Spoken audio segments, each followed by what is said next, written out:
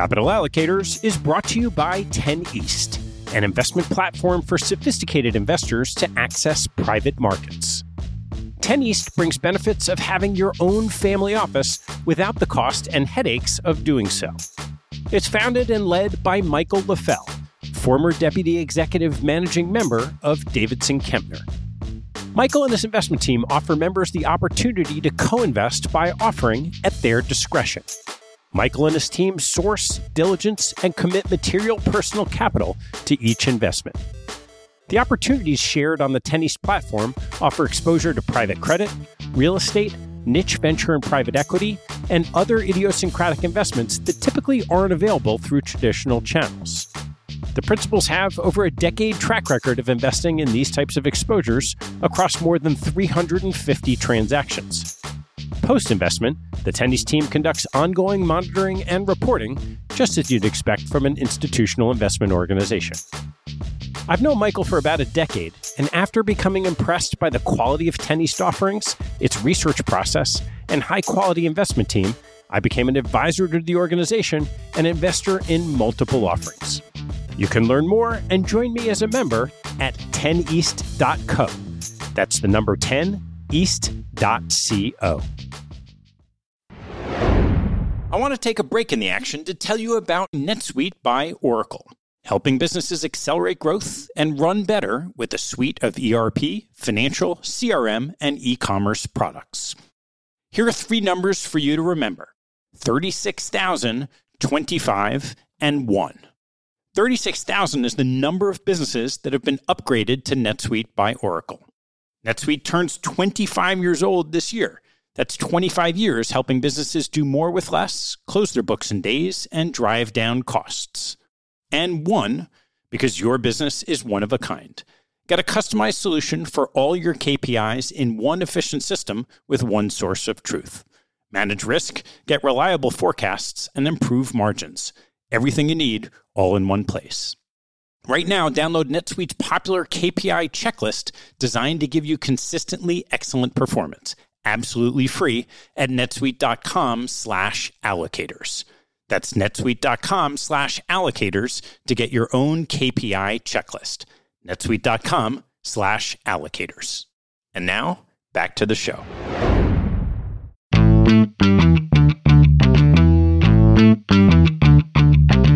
Hello, I'm Ted Seides, and this is Capital Allocators. This show is an open exploration of the people and process behind capital allocation. Through conversations with leaders in the money game, we learn how these holders of the keys to the kingdom allocate their time and their capital.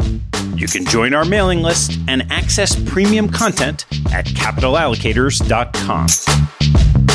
My guest on today's show is Anthony Scaramucci, the founder and managing partner of Skybridge Capital and the SALT Conference, and for a brief period in 2017, the White House Communications Director.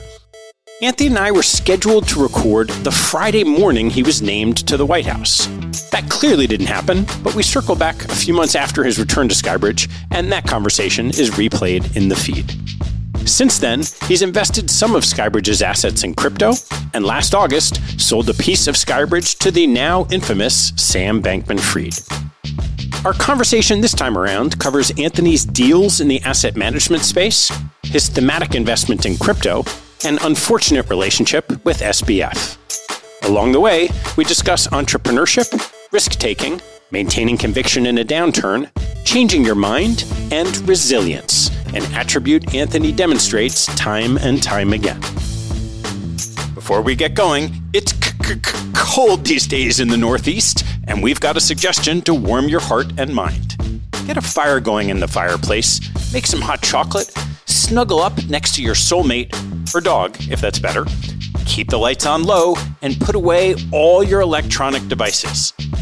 The last one only after you hit play on this week's show. When you're feeling all warm and lovey, pick up that phone and do two things. Go to iTunes, click 5 stars, or 4, but not 1, and write a note to me about how much you love the show. Then go to your podcast player, find your favorite Capital Allocators episode, press share, and send the episode to the person you think would most love hearing it. Sharing is part of our mission statement, and we're excited to bring you into the fold.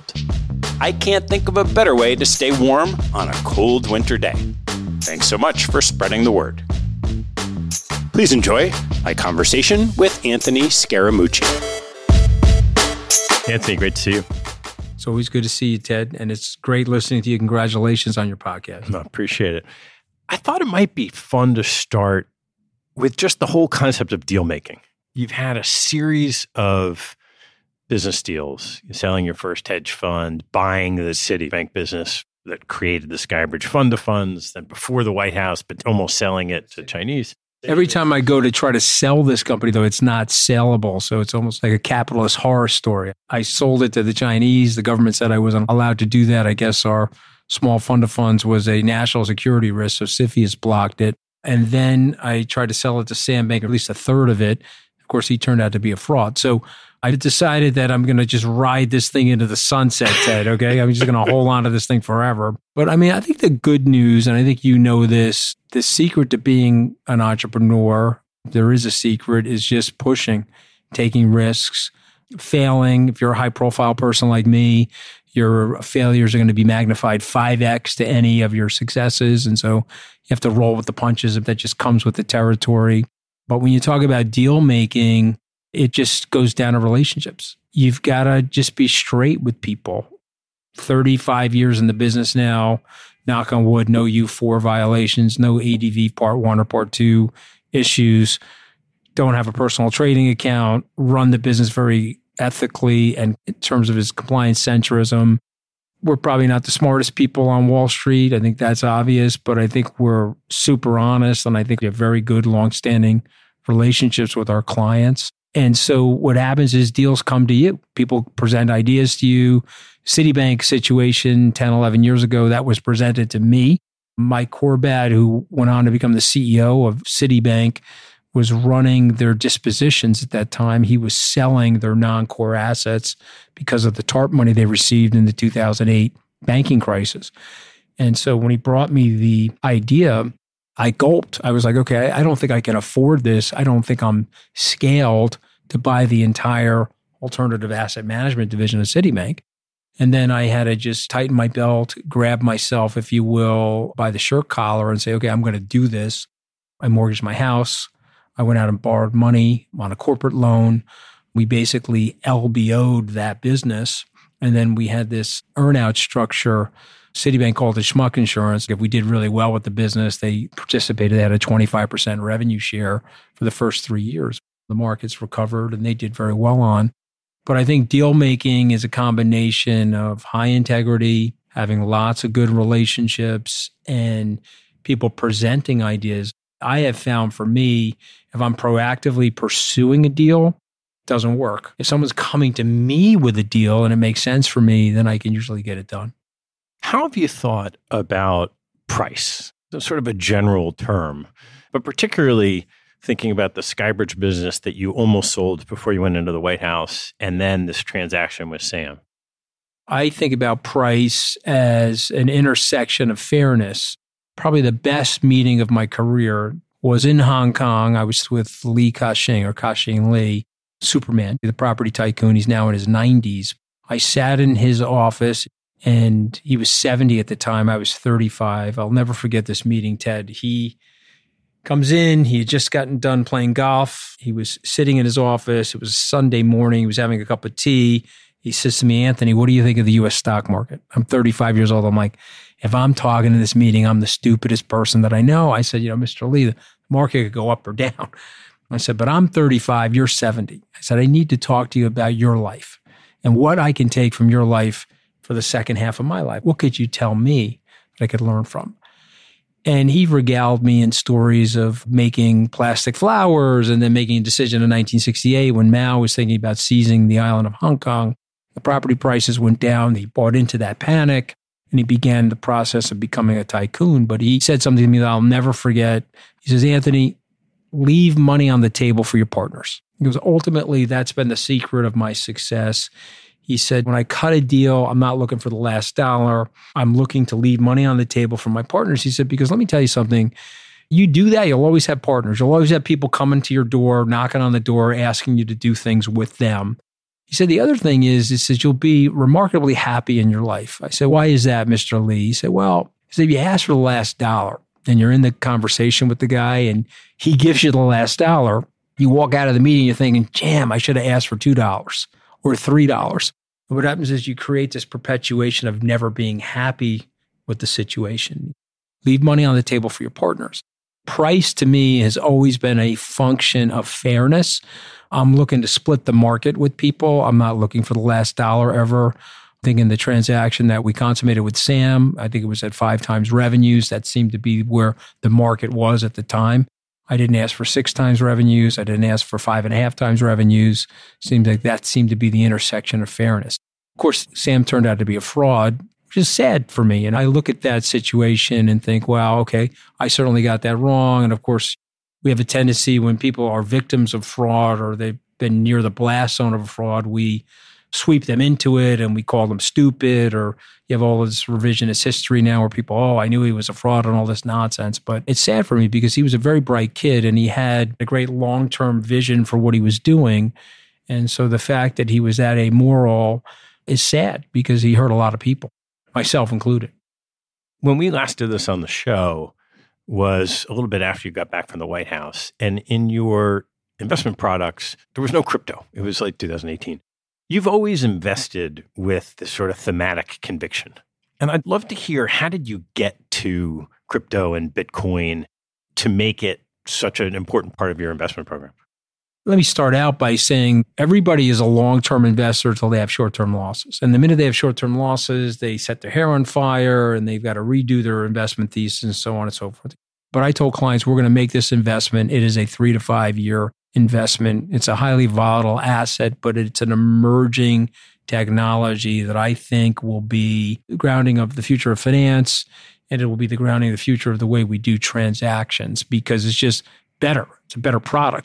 If you are riding around in a horse and carriage and the horseless carriage comes along and there are people poo-pooing the horseless carriage and saying, well, that's just a fad.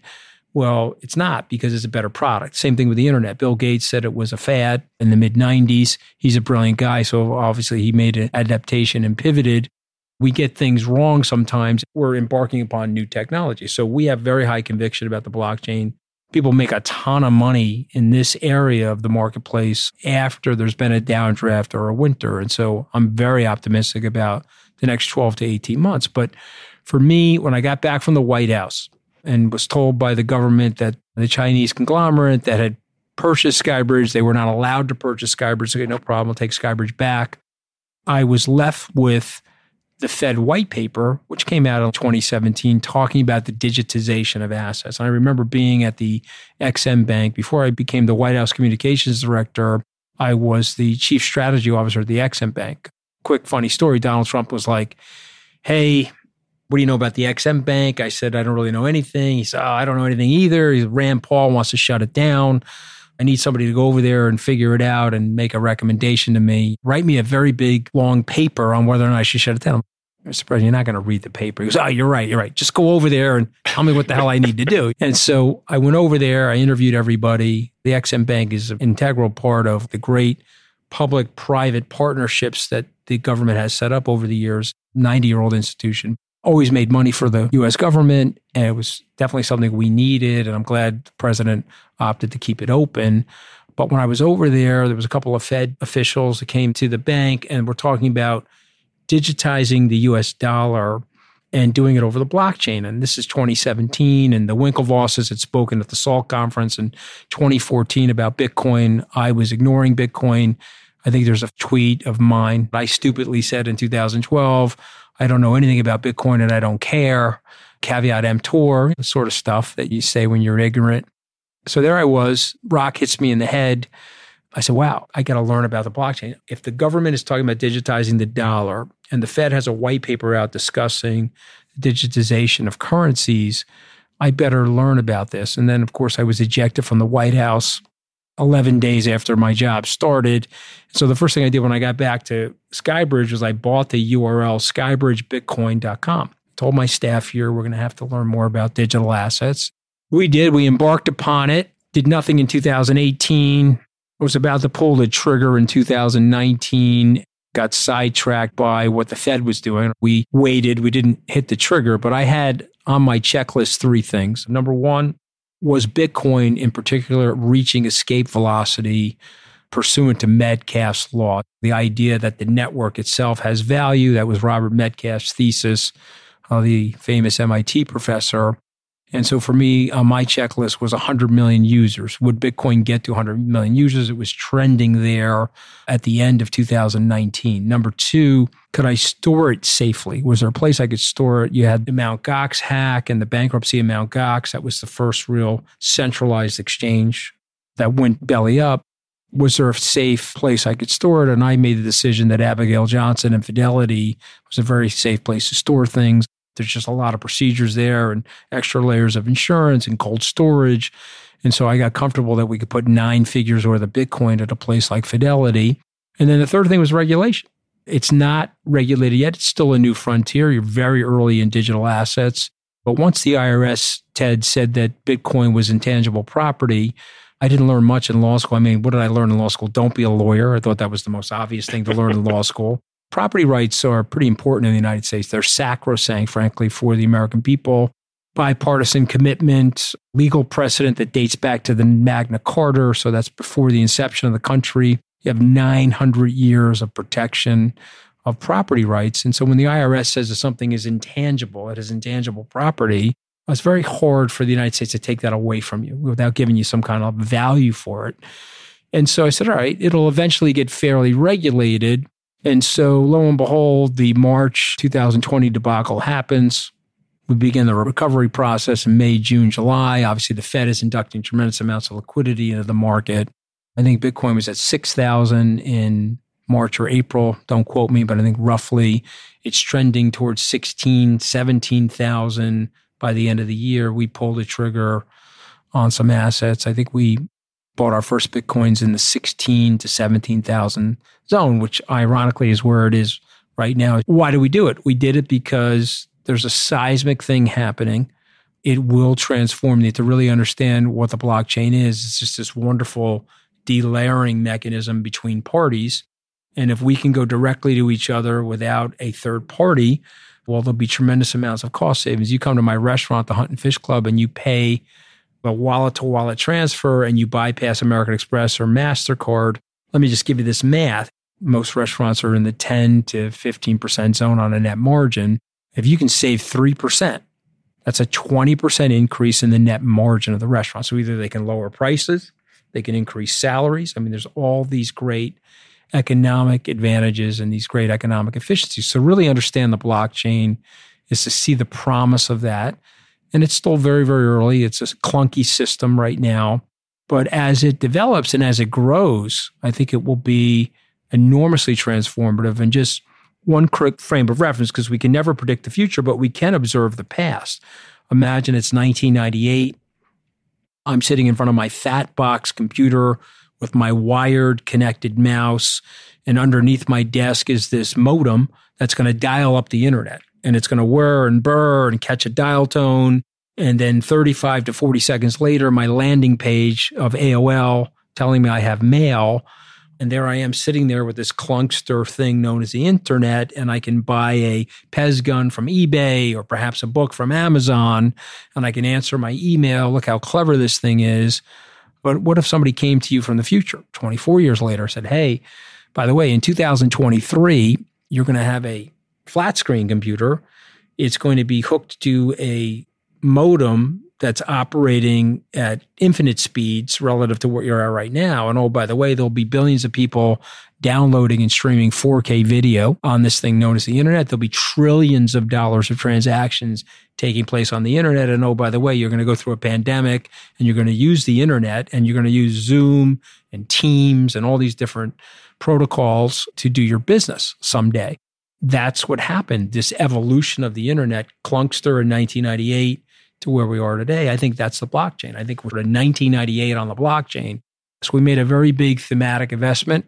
People say, oh, well, it's gone wrong for you guys. Well, yes and no. It's roughly the same price that it was 2 years ago. And think about all the things that have happened in terms of the excesses, the greed, the fraud, the over leverage in the system. I think as those things are cleansed out of the system, you'll see that there's real demand for this stuff. When you've done the work to buy into this theme, how do you think about it in the context of a portfolio and position sizing and opportunity cost? Well, there's a lot of different ways to do that, right? So you could do okay, I'm just going to totally protect my business franchise, do nothing, which I think is a mistake because that would be against my sense for innovation and risk-taking and entrepreneurship. It's a middle ground where you can own a small piece of it, or you can do what we did, which is a 10 to 15% position in the portfolio, which is sizable in a portfolio like ours. And then what we did was we developed crypto products. We have an ETF, we have a unit investment trust, we have a coin fund, which is a diversified coin fund, all of which did very poorly in 2022, but I think are very well set up for 2023. I guess what I would say to you is I needed to size it so that it would have a meaningful impact if we get it right over a 3 to 5 year period of time.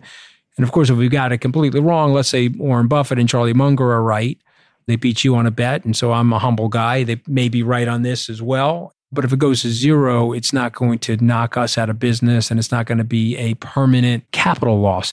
So I think you don't want to oversize it and go above and beyond. I mean, maybe you could max it at 30. I think it did get to 30, but that was really through price appreciation.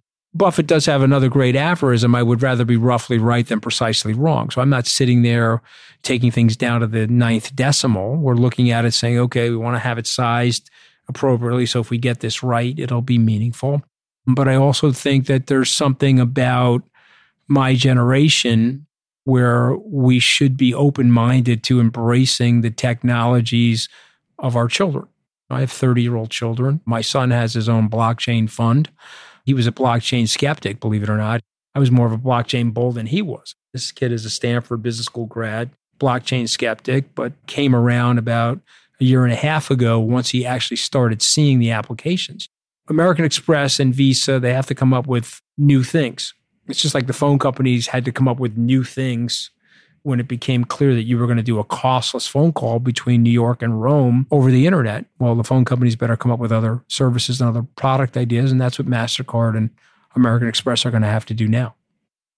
I'd love to dive in a little bit on Sam, SBF, FTX. Why don't you just take me through your path of how you got to know him, what you did with him, what you saw along the way?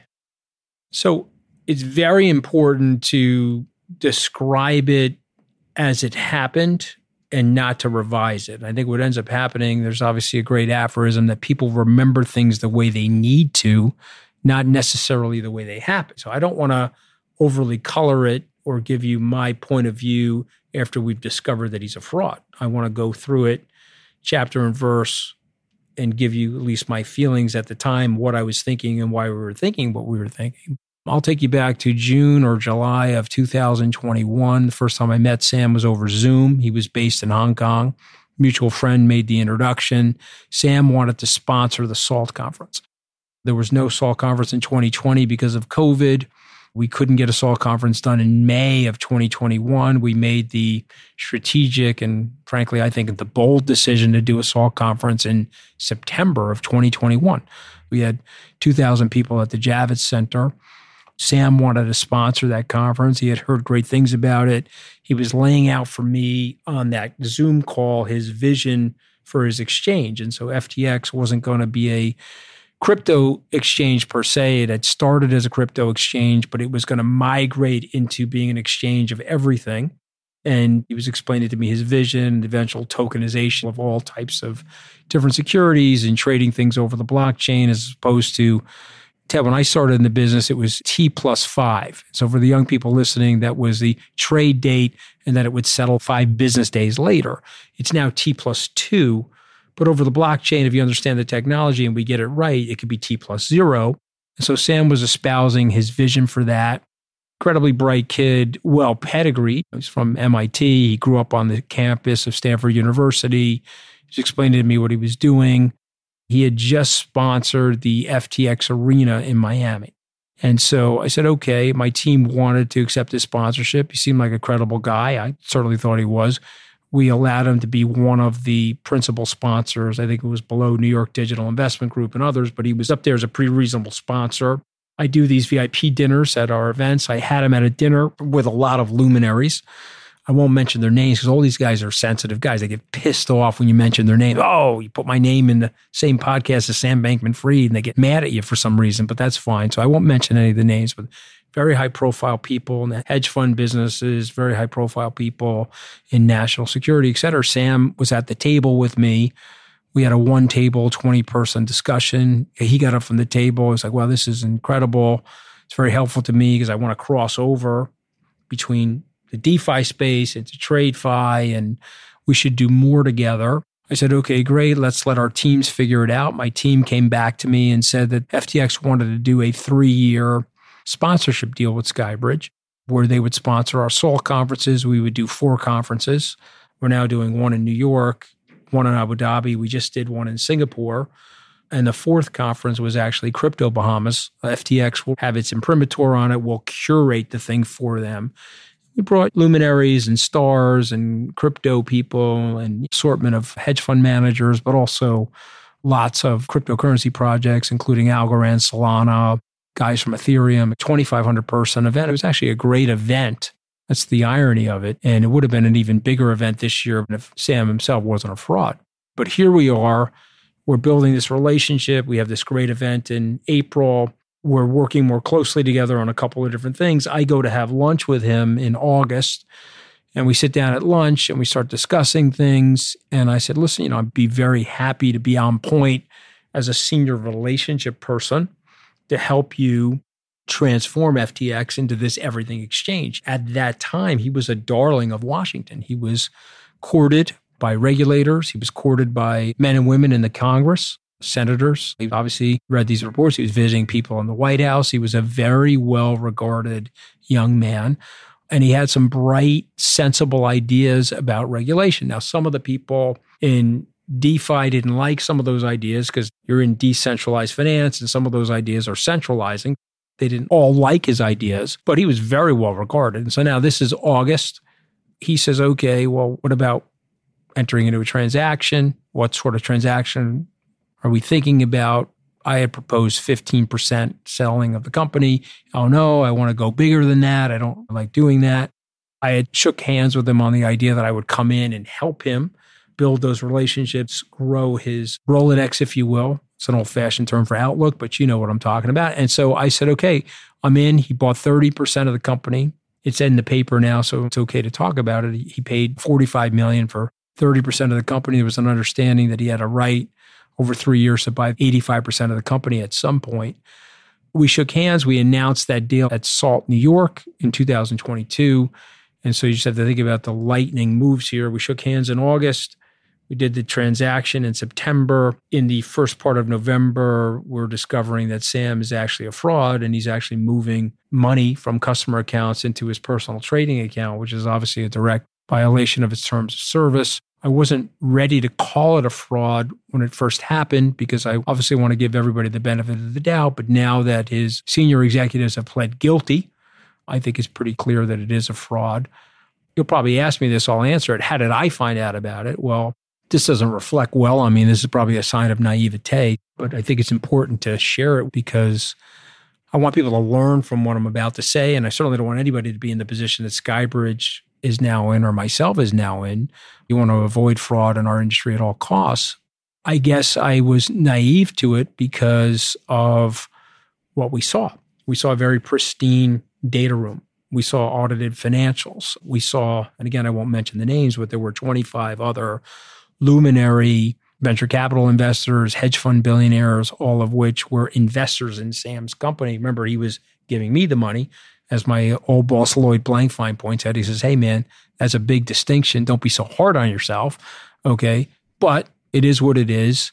And I will point out to you that we got duped. I didn't see it. And so now I had gone to the Middle East with him. We had had successful trips, successful meetings. He was embarking upon raising another $1 billion. Thank God that didn't come to pass. But I do think that that Middle East trip was a precursor to the pin being put in the balloon, because he had said some things in some regulatory meetings that were upsetting to CZ, who's the founder of Binance. And Binance was an early stage investor in FTX. And so I think CZ said, okay, you're in my neighborhood now saying bad things about me. I've got $500 million of your token. Let me put those up for sale. And again, this is my personal opinion. I don't think CZ thought he was going to collapse FTX. I think he thought he was brushing Sam back. I think he was sending him a message that what you're doing is unsportsmanlike conduct, and as a result of which I'm going to get rid of my FTT tokens. I don't think he realized that Sam was in the precarious position or the fatalistic position that he was actually in. I'll tell you this, thank God that happened, because I certainly didn't want friends of mine who I've been friends with for 25, 30 years to put money into Sam's company if it was a fraud. And so FTX began to collapse. I originally thought, frankly, it was a rescue finance situation. I didn't think it was a fraud. When I had spoken to FTX executives, they indicated to me there was a mismatch between short-term and long-term liabilities. If you know the story of Lehman Brothers, that's actually how Lehman failed. They had the assets. They just couldn't make the assets work for the short-term run that they were experiencing, and that's why they declared bankruptcy. I said, okay, it's a rescue finance position. How much you guys need? They said $1 billion. That was 7 o'clock on November 7th on Monday night. At 10 o'clock, call came in and it was $4.5 billion. I said, whoa, how do you go from $1 billion to $4.5 billion? And then when I hung up the phone, it was 10 o'clock at night. I looked over at my wife and I said, listen, something's really wrong here. I'm going to book a flight to the Bahamas. And I went on the internet. I booked myself a 6:55 a.m. JetBlue flight, and I flew down to the Bahamas on November the 8th. And then that's when I knew there was a real problem, because there were executives there that told me what they thought was happening. And they explained to me why they thought that this was happening. And I told those executives, well, you have to tell the authorities. You have to be very honest about it. Sam didn't spend much time with me that day. I did have the opportunity to speak to his father, who was very distraught. And when I flew back, Sam had people believing that CZ was going to make this investment in the company. But if what the people were saying to me were true, then there was no way CZ could make that investment. And obviously, the very next day, CZ reported that he was not going to make the investment. And then they declared bankruptcy. And then the rest of the saga unfolded, and it became very, very clear what he was doing. I say this with great sadness. I would also say this as a parent. The pain that Joe Bankman was experiencing, Professor Joe Bankman, tenure professor, Stanford Law School tax professor, somebody I admire, somebody I like, frankly, his pain is something that won't leave me. As a parent, the pathos of that is still very troublesome. The other thing I would say, and I said this at your alma mater, Jeff Sonnenfeld invited me to the Yale School of Management Symposium, and I said to Jeff and maybe 250 of his delegates, I said, read Sam's testimony that he was about to give to the Congress before he was arrested. And in that testimony, you'll see a very troubled young man. There's a mental health issue here, as well as so many other issues. Now, again, mental health issue doesn't give you permission to create an $8 billion fraud or whatever the number turns out to be. I'm not suggesting that, but there's a lot going on here. And so for me, I'm troubled by it. For me, it's hurt my company. I mean, who's kidding who? I mean, the good news is we'll buy our shares back from the bankruptcy estate and we'll rebuild our company. We're tough people, tenacious. I'm not someone that lives with a lot of regret. I'm an entrepreneur. You have to take risks in the world to be successful. And again, as I said, when I'm taking risks and I'm failing, it gets magnified 4x because of my profile. My profile is my own doing. So you live or die by the sword. But here's what I would say. I would say this to all the young entrepreneurs that love your podcast and are listening in. Don't let things like this dissuade you from taking risks. It's certainly not going to dissuade me. Okay, I'm already over it. I've dusted myself off. It's 2023. I'm ready to get back in the pocket and start throwing the ball again. I'm not saying that I won't get intercepted. I'm not saying I won't get sacked or fumble the football. Certainly that will happen again. This will not be the last mistake that I make in my career as an entrepreneur. But what you can't do is you can't let things like this dissuade you from going forward. I have friends of mine that were devastated in the Bernard Madoff fiasco 15 or so years ago. And many of them swore off hedge fund investing, even though Bernard Madoff wasn't a hedge fund. They swore off this or they swore off that. That was a mistake. In 2000, I got my ass kicked in the technology bubble, the collapse, the NASDAQ collapse, which started in March of 2000. Many of my friends swore off technology investing. They said, oh, that's it. Never going to invest in technology again. I've been burnt. That's it.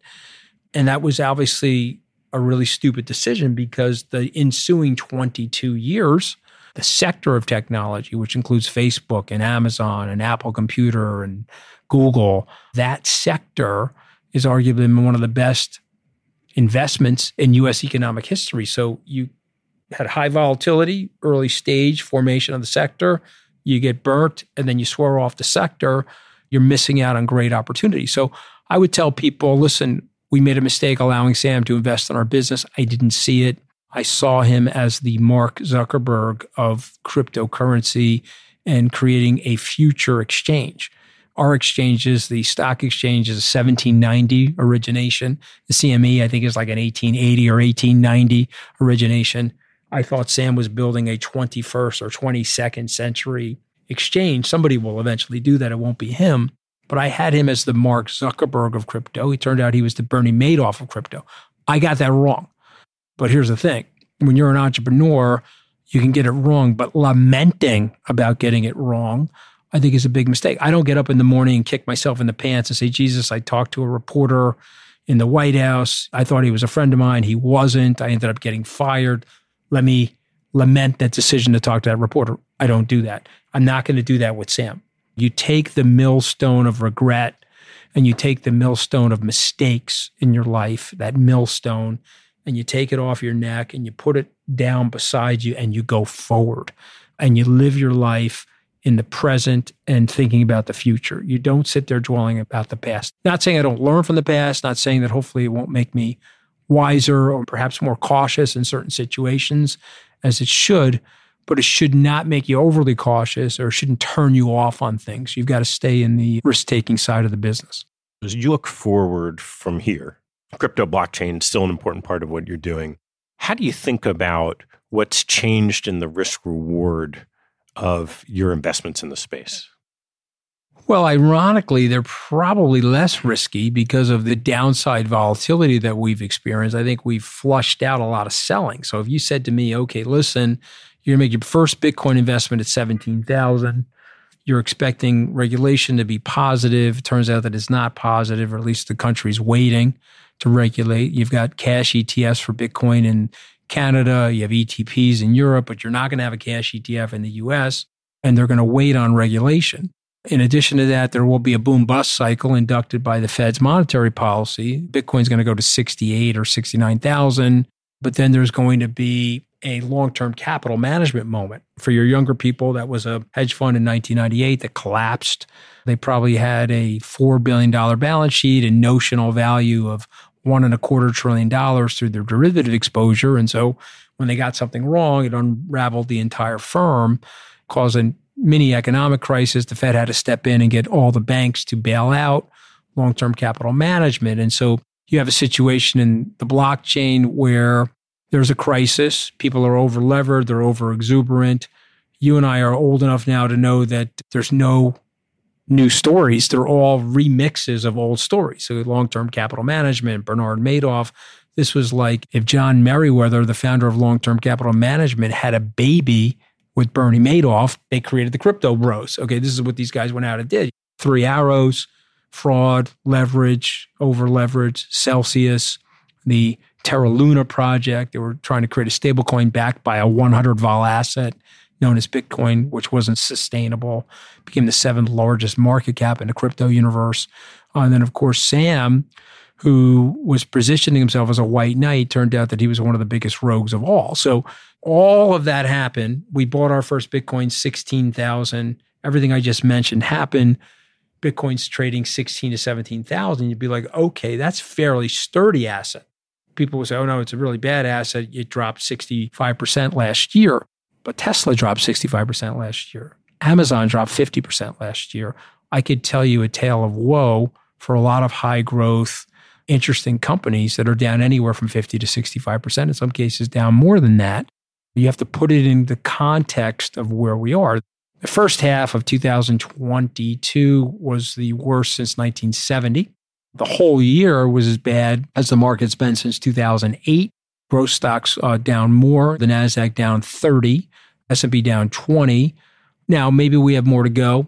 History has a tendency to sometimes rhyme. We could be in a really bad first quarter for 2023, like we were in 2009, where the markets bottomed in March. It's possible. Don't know. But here's what I know. If I stay invested and my long-term thesis is correct, my clients are going to be unbelievably well rewarded. And this is probably a really good time to buy. I'm willing to bet, obviously, the firm and my personal assets that 5 years from now, we're going to be very happy with the investments that we made. What do you think you'd have to see to change your mind? It's a really good question. I guess I would have to see a capitulation of projects. Jeff Bezos said something fascinating. I listened to his 20th anniversary interview of Amazon, and I'll just take you back. I think Amazon went from $116 to $6 back in 2000. There was a picture of Bezos in one of those old-fashioned bombs with the sizzle coming out of the top. It said, Amazon.bomb. The age of this internet retailer is now over. The stock went from 116 to 6. And people said, okay, Jeff's going out of business. That was a failed internet bookseller. And what Jeff said in the interview at his 20th anniversary, I didn't believe that because I was looking at daily runs. Our sales were going up and our customer base was growing. And so, yes, our stock was in the toilet, but our fundamentals were there. So you'd have to show me a decrease in wallets. You'd have to show me a evacuation of projects. You have to tell me that Jack Mallers and people that are working on the Lightning Network are bailing on the Lightning Network. You'd have to show me that the NFT projects that are going on at Solana or Ethereum are all shutting down, and now there's not going to be any projects to speak of. You'd have to show me that the New York Stock Exchange or the NASDAQ, both of which are working on digitizing and tokenizing securities, are going to stop doing that. You'd have to tell me that Larry Fink said we're going to have a Bitcoin trust that we're marketing, and now he's not going to do that. You have to tell me that Abigail Johnson, who's now got Bitcoin and Ethereum at Fidelity Digital Assets, she's no longer going to do that. She's wiping that away. She made an announcement in April that she's going to have 401ks, as I mentioned, we're a part of, where you can invest in Bitcoin. We're no longer going to do that. So you'd have to have a mega and very, very big macro reversal. And so if you sat here 6 months from now and you said, okay, Larry Fink says no mas to his Coinbase deal and no mas to the Bitcoin Trust, Abigail Johnson has pulled out, the Grayscale Bitcoin Trust is going to zero and being liquidated. They're under stress right now because they're trying to get it converted into an ETF, and government will allow that, at least for now. All of those things come to pass, then I'll sit here and say, wow, I really got this wrong. $500 billion that went into the space over the 14 years since inception, they also got it wrong alongside of me. I really got this wrong. The frauds, the over leverage, unfortunately, that's concomitant with new technologies. We know what Jay Gould did in the robber baron era, that there was fraud as the phone system was getting set up. We know there was fraud in the automotive industry, and there were union busting and all types of corruption that took place as these new technologies were developing. The dot-com bubble, where everything had a .com on its last name, and many of those businesses went to zero. But here's an interesting point. Pets.com went to zero. They had a big Super Bowl ad. Pets.com, bankrupt. But Chewy.com reinvented that business model. Webvance, which was delivering groceries to people in their local neighborhoods, went to zero. But Instacart and DoorDash and Uber Eats is thriving. So what ends up happening, the technology gets better and the ideas live on because they're able to be implemented through better technology. And so you'll have to tell me that all of those projects, all that technological innovation is stopping, and a result of which it's going to go to zero. Now, listen, you're a smart guy. I've been humbled by life and I've been humbled by markets. So I'm always looking for smarter people than me. When somebody like Charlie Munger or calls it venereal disease, or Warren Buffett calls it rat poison, I take that very seriously. I'm not sitting here poo-pooing them as some of the Bitcoiners are. Oh, they're old men, they're out to lunch. I take it very seriously.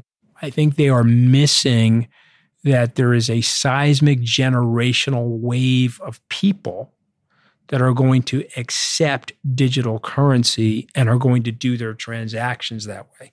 I think they're missing that there are billions of people that are not tied into the Western SWIFT banking system, the ACH SWIFT banking system, and are not beneficiaries of it. So they could be in Africa or parts of the world that are still underdeveloped or emerging, where these digital assets may be safer for them than their inflation-based fiat currencies that they're operating with.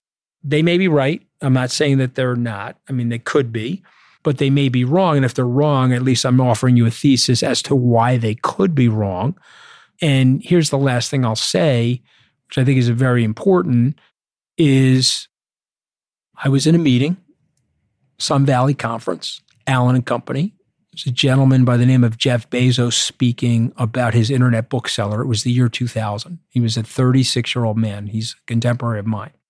And I was taking copious notes about what he was saying. And he said, listen, people are judging me as an internet bookseller. They've got that wrong. I'm actually an everything seller, but I started with books because they're easily transportable. They're roughly the same size. And I'm dot plotting the warehouses. And it's an efficient way for me to engineer the long-term success and gateways of this company. And once I get the dot plot right, I'll switch on all the other SKUs. And I'm going to be a big, formidable retailer. And oh, by the way, I'm going to lose money for the next 10 years. And the reason I'm going to lose this money is I'm going to build this system. And then when the time is right, I'll turn on the profitability and it'll become a very successful system. And he's thinking process like an engineer that he is. I wrote down all these great notes. I said, okay, I'm going to go buy this stock. The next person to speak was a guy named Warren Buffett. That was a 70-year-old version of Warren Buffett. He got up there and he said, yeah, that's a really nice young man. That guy, Jeff Bezos, a very fine young man. But by the way, I would never, ever buy that stock. He just told you he's not going to make money for 10 years. And by the way, can you believe that the market capitalization of Amazon today in the year 2000 is larger than the storied Sears Roebuck? And look at all the hard assets that Sears Roebuck has and look at the ether that Amazon represents. And I will never buy that stock. I took the copious notes that I had written and I had ripped them up and I put them in the waste bin. I said, okay, I'm not going to buy that stock. I'm going to listen to Warren Buffett. And so he may have been right about hedge funds versus the S&P, although that was a really unfair bet for you guys because the beta that you were taking relative to his beta, it was almost impossible for you guys unless you were going to do something outside of your investment mandate. But that's neither here nor there. It was still high profile and a lot of fun to make the bet. But he has been wrong about things. He admits that openly that he has been wrong about things. He's missed opportunities or he's missed stocks. And lo and behold, he's one of the largest holders of Apple Computer, which is outside of the bailiwick of his original thesis of not investing in things like technology. I'm just pointing out to you, I don't want to be wrong about this. I don't want to miss this. I think this is a generational opportunity. I look wrong right now. But maybe you'll interview me in a year or 2 or 3 years. It's 4 years since my last interview. Maybe sometime in 2026, you'll interview me and I'll have to eat humble pie on the interview. Or you'll say, wow, you had the balls to get that right. Well, only time will tell. So alongside any one of these thematic views, you have the business. And there's always the challenge of surviving those downturns, which is something you've done in a lot of different iterations, in a lot of different ways. So I'd love to hear what you're thinking about the SkyBridge business today.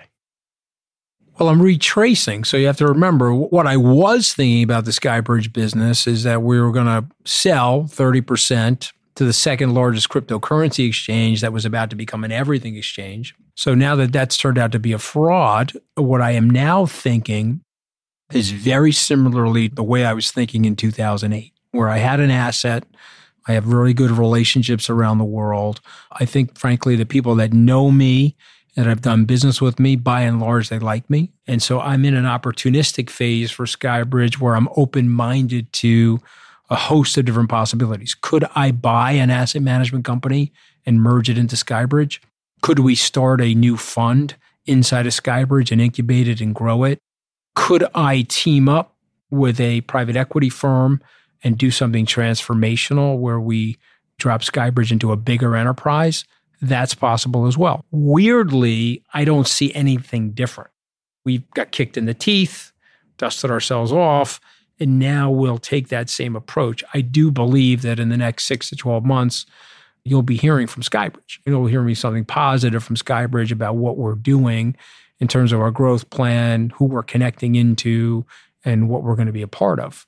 I don't know exactly what it is right at this moment, primarily because we're dealing with the aftermath of FTX. We're 2 months out from the exposure of his fraud. I'm in the process of negotiating with the bankruptcy people the repurchase of the 30% stake that Sam bought in the company. And I think once that's done, I think we can then take a clear-headed view of the different options and the opportunities. But we know each other a long time. I'm like, you're allowed to curse on this podcast? Sure, absolutely. Yeah, I'm like a fucking cockroach. Okay, if you think I'm going down after the nuclear bomb goes off, then you've missized me. I'm a little tough son of a bitch, and so I will find a way, hook or crook, to make this work for the firm, make it work for our clients. And I think people that bet against us are going to be sorely disappointed. And by the way, if you think I'm dead, you better cremate my ass because I'm going to crawl out of the grave to make it work. I think that's people have to understand that there's an X factor here at Skybridge. Okay, we are very determined, and I love what I do. I love being an entrepreneur. I love the firm. I love the people that have bet on us, and I've loved the employees that are with me. I'm excited about the future. I'm also recognizing that we're coming out of the post-COVID world. We got our teeth kicked in during COVID, but there's a post-COVID world. I think there's going to be great opportunities ahead. So I can't pinpoint it today. The irony was I would have had a pinpoint for you in September, and I would have gotten that completely wrong. There's always something interesting going on in your life in addition to all the business stuff. What else is going on outside of Skybridge? I've taken a back seat in the political arena. Since I got fired from the White House, I did speak out against President Trump. I felt he was obviously the wrong messenger for the movement of the Republican Party. You've got smarter, younger, more effective people, more confident, less insecure people to take the mantle of leadership in the Republican Party. And you better do it quickly because you're really fracturing that party. You need somebody that can bring that party back together and unify it. I'm taking a back seat there. I just participated in a reality television show, which was a lot of fun for me, called Special Forces. I was in the Jordanian desert with 16 celebrities doing a Navy SEAL British SAS survival training course. To make you laugh, one of the directing staff, who was a former SAS officer, he said, yeah, we casted you because we thought you were some Wall Street, pansy-ass, entitled cream puff. I guess the guy didn't realize I grew up in a blue-collar neighborhood. I think I surprised him with how fucking nuts I am. The show was a lot of fun. I'm sure there'll be fun stuff like that. But here's the thing. Some people go on vacation and they go to Hawaii. I go on vacation and do reality shows. It's not like it's taking away from the business. It's just fun for me to do. I'll be writing another book. I wrote a book on Algorand last year. I wrote a book on Bitcoin. I've decided to make these books 100 pages or less. I want them to be plain reads where you can read them in 2 to 3 hours. I just think we've lost our attention span. I'm in the process of writing another book right now. It's going to be a book on resilience, and it's a book on how you train your brain to take pain. Train the brain to take pain, because if you can train the brain to take pain, once you're through the pain, you always come out stronger on the other side. And I think it's about expectation management too. I feel very grateful. I don't think if you had saw the 16-year-old version of me and said, okay, here's how your life's going to unfold, it's been beyond my wildest dreams. Now, I'm certainly not the richest, or I'm not the most famous, or whatever the things that people are looking for in terms of status totems in life. But that's not it for me. I'm in for the experience. I'm in for the journey. I'm not really as concerned about the destination. I'm convinced that Skybridge has survived and, for the most part, thrived for a couple of reasons. Number one, we're into the journey. Number two, we're running it with high integrity. When you're decent and honest and you live by Li Ka-shing's ethos of leaving money on the table for other people, you always find opportunity. You always find people to do business with. We'll see what happens, but I'm having a lot of fun. And I like the challenges. If you call me and I tell you I'm bored, sell the top. Something bad's going to happen, because if things are going too well, that's boring. When you got bad shit happening, it's like you're engaged in the cockpit. I don't like flying autopilot. That's great. Anthony, I'm going to ask you a couple of closing questions and we'll wrap it up. What is your favorite hobby or activity outside of work and family? I guess my real hobby, aside from trying to get in the gym once a day, is reading. I have a new podcast that I'm about to launch called An Open Book.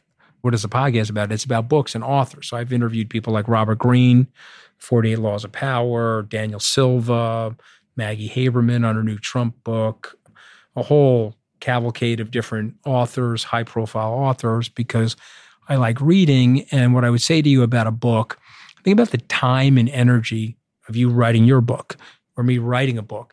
So you have a dedicated author that's doing a tremendous amount of research. It could be a fiction, so it's historical research, or it's a fiction about people, so they have to learn psychology, or think about a book about history, all the research that goes into a book. And so here's a gift to you. Someone's giving you a 3 to 10 hour experience where they've distilled months of their writing and months of their research and great editors to provide you with something that you can enrich your life from or learn from. My podcast, An Open Book, is a 45-minute interview with an author, but also I'm an open book. I like being open about shit. People ask me questions. I tell them exactly what I think, whether they like it or not. What's your biggest investment pet peeve? I think overconfidence. I think my pet peeve is when I'm talking to a management team, I'm talking to a hedge fund manager, I'm talking to somebody that has a new idea, is overconfidence. I was in a meeting once. I'm going to get in trouble by telling you this story, especially if Andy Klein's listening, because he'll be pissed at me for telling the story. But Andy was one of the guys that helped me get Skybridge started. He wanted to live in Europe. And so I ended up buying his shares back early on. And he's a great guy. We were in a meeting with Ed Mattias, who was one of the vice chairman of Carlyle. It's 2005. We're getting the meeting and we're talking about Skybridge. And Mattias looks over at the two of us and he says, so sounds like an interesting idea, this concept of Skybridge and the idea that you're about to unfold. So what are the chances of your success? How do you calibrate it? It's a brand new startup company. How do you calibrate it? Andy looks at him and says, 100%. And Ed looks at him and goes, 100%? I look at Andy and goes, 100%. I said, what's fucking 100%? I mean, I could get fucking killed. I could step off the curb tonight.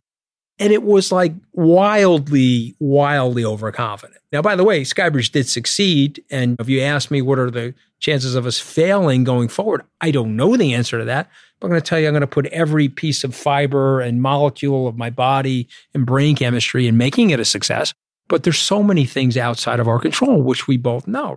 We've had friends of ours die and we've had illnesses and it happens and we can't predict.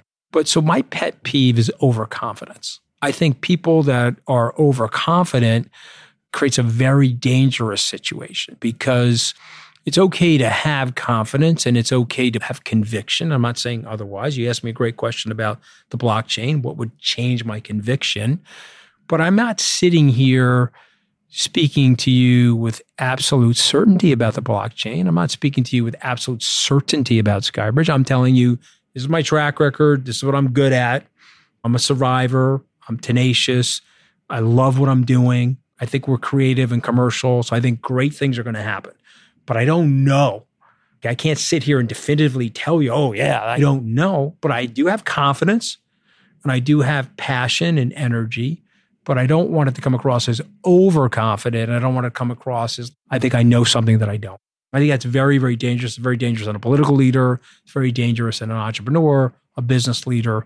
You have to have that sense of fallibility and you have to recognize your own fallibility and you have to be humble about it. Which two people have had the biggest impact on your professional life?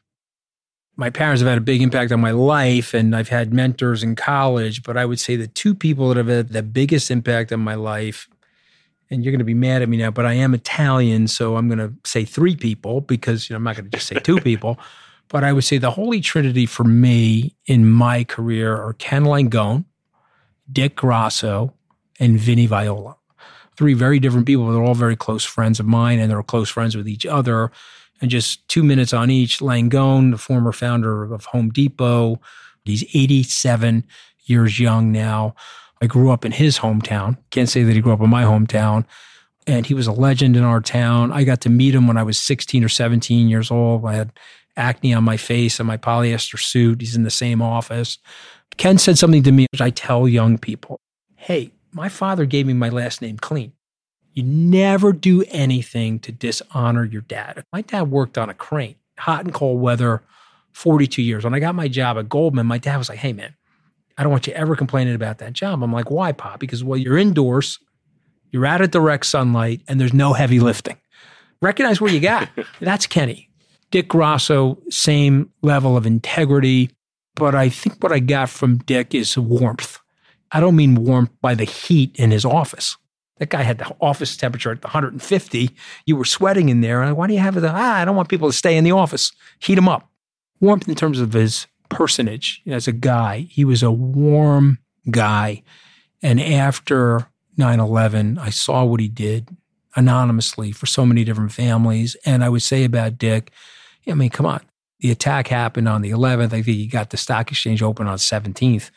And the work that he and his team had to do that, I think will never be forgotten by the people that were there. And then the last person is the great philosopher king and the founder of Virtu, who was also the president of the Mercantile Exchange, Vinnie Viola. Viola is a Army vet. He's a West Point grad. He's probably the smartest person that I know personally.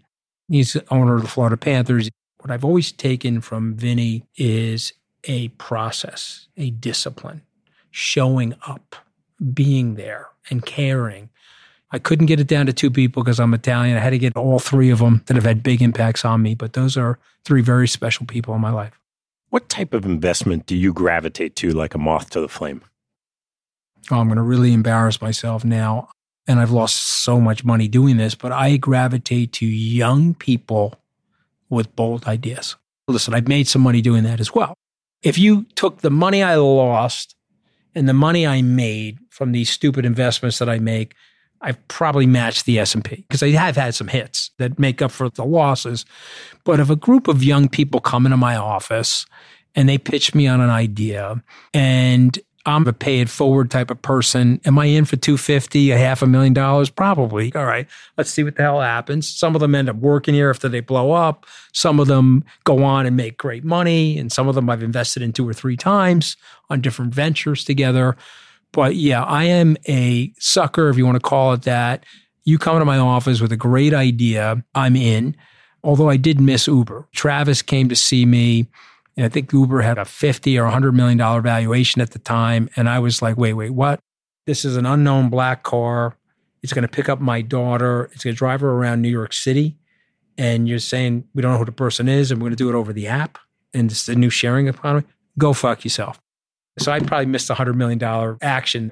And in the meantime, if you look at my American Express bill, all it is my daughter with Uber all over the place. So I got that completely wrong. All right, last one for you, Anthony. What's, of all of these adventures, been the most challenging moment of your career? I would say 2008 from a perspective of we were still a small company and it was a very rough year. A couple of my friends said, hey, you should really shut this down, Skybridge. You're not going to make it. And I remember thinking, they're probably right. But over my fucking dead body, am I shutting this thing down? Okay, and then we went on to make it. And so that was very challenging. I had a lot of sleepless nights. It's different now. I am more well capitalized today than I was 14 years ago. So I have more staying power, more durability. But I was probably in a more tenuous situation in 2008 than I am today.